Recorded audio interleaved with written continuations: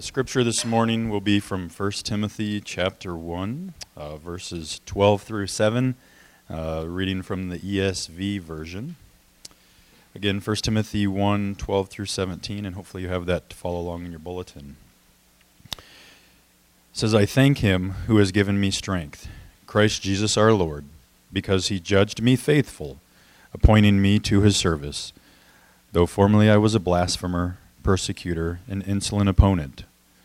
But I received mercy because I had acted ignorantly in unbelief, and the grace of our Lord overflowed for me with the faith and love that are in Christ Jesus.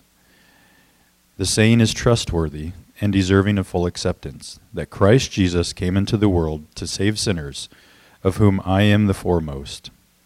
But I received mercy for this reason, that in me, as the foremost, Jesus Christ might display his perfect patience as an example to those who were to believe in him for eternal life. To the King of ages, immortal, invisible, the only God, be honor and glory forever and ever. Amen. Will you pray with me, please? Our Father in heaven, we thank you again that we can assemble as a body of believers and sing praises to you and come to you in prayer. And the message that's coming forth. And we thank you that we have this freedom, Father. We know that there are so many that fight for that freedom and have to do it in ways that we don't. But we thank you for this opportunity. And we thank you that we have these songs and words that we can sing to you to lift you up and to praise you, because you're so worthy of all of this glory, the names that you're given. You are the one true and only God. There's so many things trying to steal our attention or be a replacement for you, but there is no replacement for you. You are I am. You are the one. And Father, we know that because of who you are, because of the mercy that were shown here, that you showed Paul. Father, we are in need of that same grace. Even though he calls himself the worst of sinners, Father, we're all guilty of doing the same things that he has. We've spoke against you. We've turned our back from you, Father, but you continued to run after us as we just sang. You run after us and chase us down, just like the Father did his Son when he was coming back, Father. You welcome us with open arms. And Father, we're so thankful that there's going to be those today that you're welcoming into your arms with this acceptance of baptism later today. We know that you're gaining new sons and daughters into the family today. And we thank you for that. We thank you for Jesus. We thank you for his sacrifice. And it's in his heavenly name we pray all this. Amen. So glad to have you all with us. Last week we saw that the law of God, God's commands, are good. But if we measure ourselves against God's law, his laws show us to be sinners. The law condemns us. And if Christianity were only God's laws, we all would be hopeless and miserable, stewing in our guilt before God. The law cannot remove our sins or free us from sinning, but Christ can do both. Jesus Christ came into the world to save sinners from their sins. Paul said, I was the worst sinner of all, but even I found mercy. His grace overflowed for me. I am proof that all who believe in Christ will find mercy and grace in abundance, just as I did. Christianity is like being in the worst possible disaster and then having someone step in and rescue you. It is like finding out you're going to hell, then being lifted up to heaven. It is finding that you have broken God's law and facing severe penalties for it, then having God show you mercy and set you free. It is finding out that you are a lost sinner and then finding out that Christ came into the world to save lost sinners. And what Christ does for you, what Christ does for us is deeply personal. It is deeply moving. God showed us love and grace and kindness like we never find out in the world. God pulled us out of our impending doom and showered us with His mercy and grace. And so we overflow with gratitude and praise, and we say, like Paul at the end of this section of Scripture, all honor and glory be to God. And once we get a grasp of what He has really done for us, and once we get a grasp of the kind of mercy and grace that has really abounded toward us, then that's going to be our theme song for all the rest of life. All honor and glory and praise be to God. Now, of course, you will not hear this kind of message about salvation from the world. The world says the universe just happened. We are just highly evolved animals. There is no absolute moral standard, especially in the area of our sexuality. There is no God to tell us right and wrong. No God to hold us accountable. No God who will judge us. We make our own rules based on the current popular social ideas. We don't need God to tell us what to do. We don't need God to rescue us from judgment. We are not in any kind of danger from God for our sin. Or even if there is a God, He only loves and wants us happy and is not upset in the least over however we choose to live. He wouldn't condemn anyone or hurt anyone. But the Bible tells us that we are in grave danger. We are on the brink of eternal death. And in the most desperate way imaginable, we need someone to step in and save us. God created us to be a part of His family. His original intention, His original creation, He made man and women, Adam and Eve. He made us to be a part of His family, to enjoy Him and to enjoy all that He has created. But you know the story. The first man and woman acted against God's command. And so we lost that perfect pleasure and happiness and communion with God that we had in the beginning. And so we presently experience evil and conflict and misery. We have a deep sense that things are not as they should be or as we want them to be. And all of that comes from our sin and separation from God. And we live in the pain or the experience of that to some degree every day. But our sin also brought us into serious trouble with God, our Maker. Without Christ, we are in trouble with God. We became a race of people under condemnation or under judgment. In the most ultimate way, human beings are headed for destruction. And without understanding that this is our status before God, this passage that Tim just read will make no sense to you. Without understanding that this is our status before God, salvation is just a religious word. It doesn't make any sense, or it doesn't seem wonderful at all. But if we understand that the misery we experience and the peril our sin has put us in, then here is the best announcement in all of history. Christ Jesus came into the world to save sinners. J.I. Packer, whom I've quoted before, said this: salvation always means being rescued from jeopardy and misery so that one is now safe. Jesus saves us from the horrible effects of sinning and from the penalty for sinning, so that we are safe. We are safe with God. We live now under the smile of God. Our future is full of hope, not condemnation. God is for us in and through the mercy and salvation of Christ. Many churches today deliberately do not use the word sin or sinners because they don't want to offend people. They don't want to push people away from the church because they're really concerned about numbers and all of that. But this only withholds the true diagnosis of what is wrong with us. and it keeps people from finding true healing and salvation in Christ. Paul openly calls himself the foremost or chief of sinners.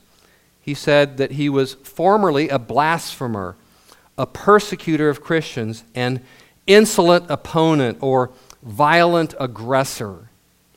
He felt that his sins were worse because he was responsible for the death, imprisonment, and suffering of Christians. This was not some kind of false humility. He genuinely felt that his sins made him a worse sinner than others. Which raises the question, aren't we all equally sinners? Yes and no. All sin makes us guilty before a holy God. In that sense, all sin is equal, all sinners are equal. All sinners are guilty before a holy God. There is not one righteous. There is no one righteous, not even one. However small some sins might seem, all sin has put every single person in desperate need of a Savior. Outwardly, you might be the nicest person in Ankeny or wherever you live, but you're still lost and going to hell without Christ. All sinners share that common ground. And yet some sins are more detestable than others, and I think this is important to address today. Spurgeon said, all men are truly sinners, but all men are not equally sinners. They are all in the mire, but they have not all sunk to an equal depth in it. It's become very popular today, even in Christian circles, to say all sins are equal in order to minimize how detestable homosexuality and other sexual sins are, or to appear not to be judgmental toward those sins. But some sins are worse, and Paul felt his sins were worse. The Lord said, the outcry of Sodom and Gomorrah is indeed great, and their sin is exceedingly grave. Jesus told Pilate, the one who handed me over to you is guilty of a greater sin. Paul ranks his own sin as worse. And actually, this is at the very heart of Paul's argument. My sins were worse. I was worse than most everyone else. So if Christ saved me, he can save you too, no matter what you have done. Paul's salvation was God's demonstration for all sinners of Christ's willingness to save anyone, no matter how deep their sin or how much they have sinned, no matter what kind of sin. In 1 Corinthians 6, Paul lists off the sexually immoral, the idolaters, adulterers, men who practice homosexuality, thieves, the greedy, drunkards, revilers, swindlers. And then he says to the Corinthians, and such were some of you. But you were washed, justified, sanctified in the name of Jesus and by the Spirit of God. Forgiveness and the mercy of Jesus is not dependent upon how many sins we've committed or how deep or dark they are. His mercy covers all sin, no matter how detestable. Christ did not come into the world to save only the better people, or what we might think of as the better people. Christ came into the world to save people who have done really bad things.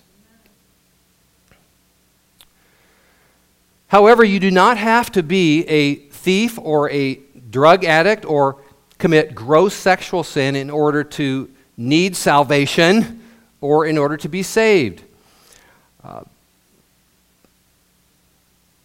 You may hear someone give a powerful testimony of their terrible, dark, sinful past and how Christ saved them, and you think, I wish I had a testimony like that. No, you don't. Sin is terrible. And Christ creates his own testimonies. He created Paul's testimony by choosing the chief of sinners. Christ creates your testimony by whatever kind of sinner you were. We're all sinners, but Christ creates his own testimony with each one of us. Believe me, your sins and my sins are bad enough just as they are to appreciate his mercy. Corrie ten Boom tells a touching story in her book, which I just read, Tramp for the Lord. Corrie's aunt opened her home to Dutch soldiers during World War I, invited soldiers into the home, and they would sing for them and entertain them. And one night when Corrie was just an 11-year-old girl, she sang a song for these soldiers. And the song was about the shepherd who goes after the lost sheep until he finds it and brings it home. And then very dramatically, Corrie said, she sang the last line of the song, which was this: "And that sheep that went astray was me." Well, after she finished singing, she said a big blonde Dutch officer picked her up and sat her on his knee, and he said, "Tell me, little girl, how did you go astray?" And all the soldiers laughed, and Corrie said her face turned red with embarrassment. But she said, "I told him that as a little girl, just 5 years old, I had given my heart to Jesus. And honestly, I could never remember not belonging to him." That soldier grew very serious, and his eyes filled with tears, Corrie said. And he said, "Ah, that is the way it should be, my little sweet face. How much better to come to Jesus as a child than to stumble in sin as I have. But tonight, I think I shall stop seeking and let the shepherd, find me instead." And Corrie said that was the first time that God used her, the Holy Spirit used her to lead anyone to Christ. And my point is this: some are genuinely saved at a young age, and by the mercy of Christ, kept from a life of deep sin. We're all sinners, okay? And please don't misunderstand this. But some are saved by the mercy of God and kept from a life of deep sin and many of the dark things of Satan that others, unfortunately, suffer and get into. And that is what we should desire and pray for our children, shouldn't we? That is what God desires, I believe, and praise God that happens a lot. But then, of course, if everyone was saved like that, we might think Christ only has the patience to save little children or people who have never lived in open sin and rebellion. And that's not true. Christ himself destroys that thinking by saving Paul. But I think who is put forth an example? Paul didn't make himself an example. Christ made him an example of his mercy. But I do think that most of us, even if we are saved young and maybe protected from some kinds of sin, I think most of us at some time question if Christ really wants us or could love us or could really forgive us for the shameful things we have thought and done. And as we grow in our understanding of the holiness of God, we become more aware of the sinfulness of our sins. And we may think at times, in seasons, Satan may work in our heart and conscience and oppress us and think that we are beyond the grace and mercy and forgiveness of Christ. And of course, those who have lived in hardcore sin might think, I'm too far gone, or I've fallen too many times, or Christ surely doesn't want me or can't save me. For all of us, a mental flashback to old sins can leave us feeling condemned or questioning our forgiveness. And Paul says, no, I am proof that Christ's saving mercy is sufficient for you and your sin, no matter what it is. Christ made me an example, Paul said, to all who would believe in him for eternal life.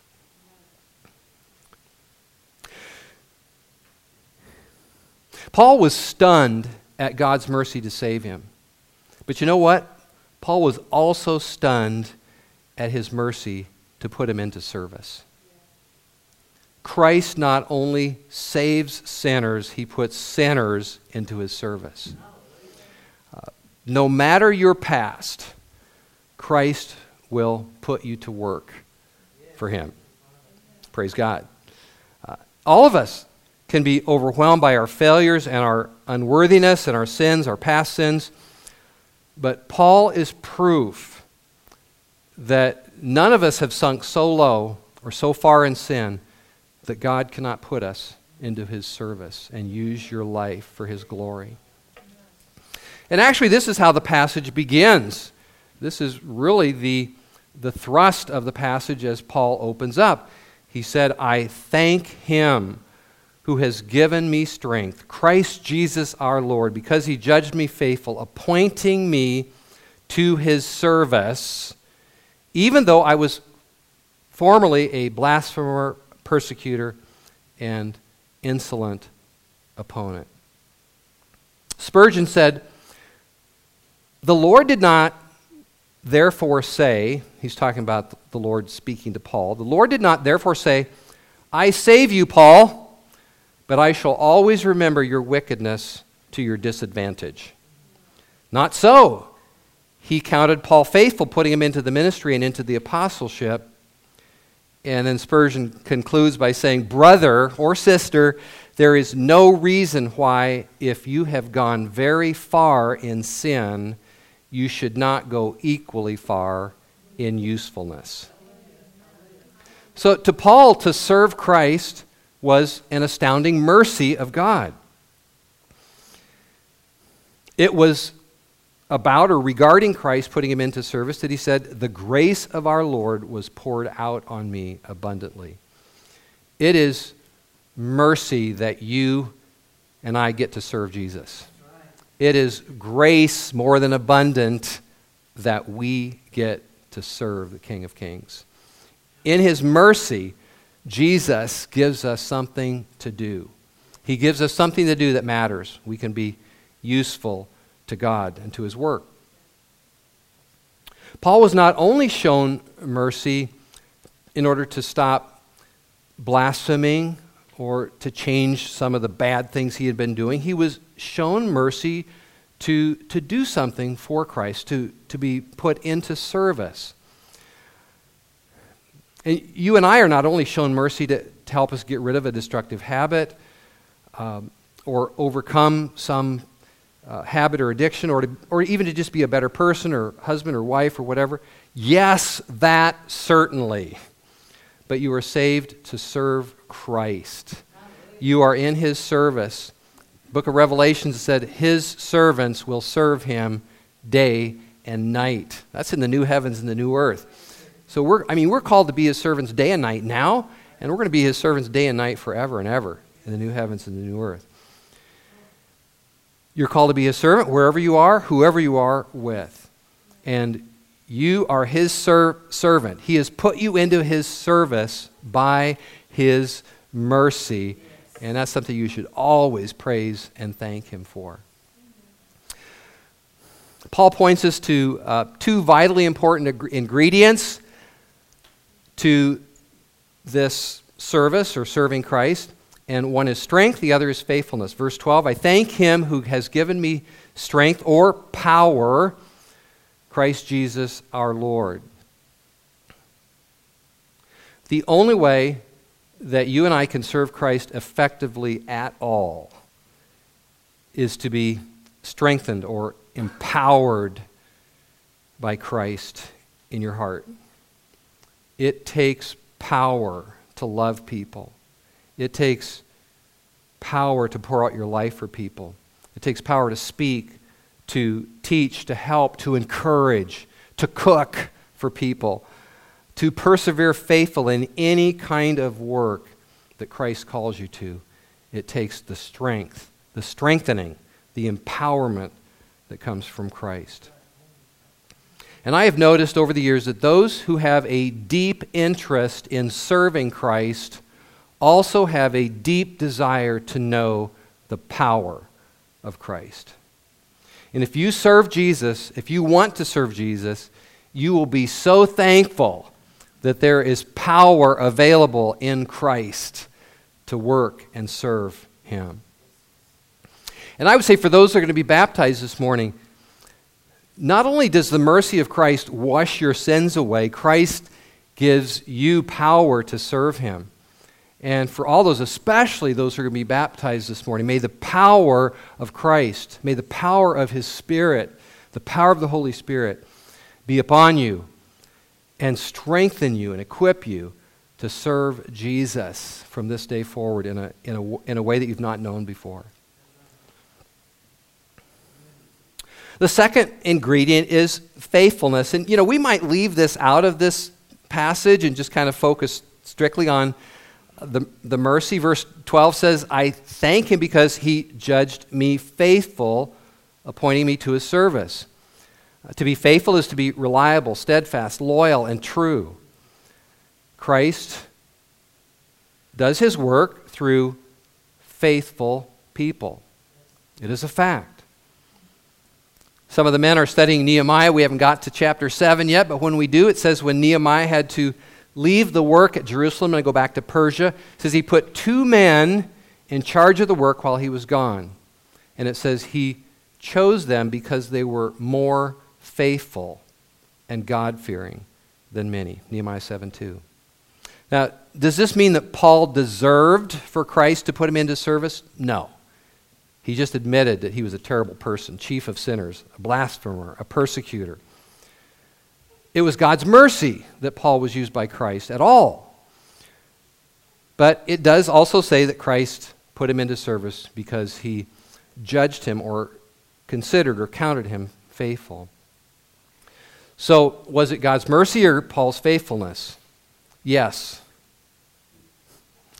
Both. Faithfulness matters. But the focus, the emphasis by far and away goes to God's mercy.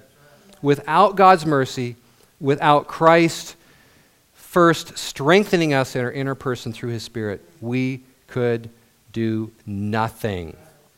So with Paul we say, what kind of mercy is this that Christ would save me and that He would put me into His service? And all I can say is thank you. All I can do is say, thank you, Jesus Christ, for strengthening me, for showing me mercy, for saving me, and putting me into your work.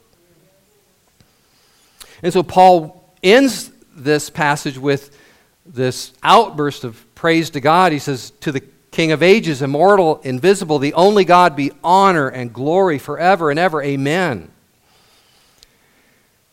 Paul understood what it means to be shown mercy. And when you come to understand that you have been shown mercy, that will be the song of your heart. When someone saves you, you want to honor them for it. When someone shows you mercy, you love them for it. You want to sing their praises. What we have is the farthest thing from a cold, unemotional, dead, impersonal religion. We are touched to the core by the mercy and kindness of God toward us. And our hearts overflow as a response. Because we understand that, our hearts overflow with love and gratitude and praise. And all we can say is, to God be the glory and the honor forever and ever because of His mercy toward me, a sinner. Christ Jesus came into the world to save sinners and to put sinners into His service. Do you know that kind of salvation this morning? I hope you do. If you do not, come to Christ this morning and believe in Him, as Paul said, for eternal life today. Christ came into the world to save sinners. He came into the world to save people like you and me. And just tell Him this morning that you are one of those sinners that He came to save, that you are one of those sinners and you want to be saved. and you want Jesus to put you in to his service. And by his mercy, he will do that. If you come to him, Jesus says, I will never turn away anyone who comes to me. Let's pray. Father, we thank you for your mercy and grace and kindness in saving us.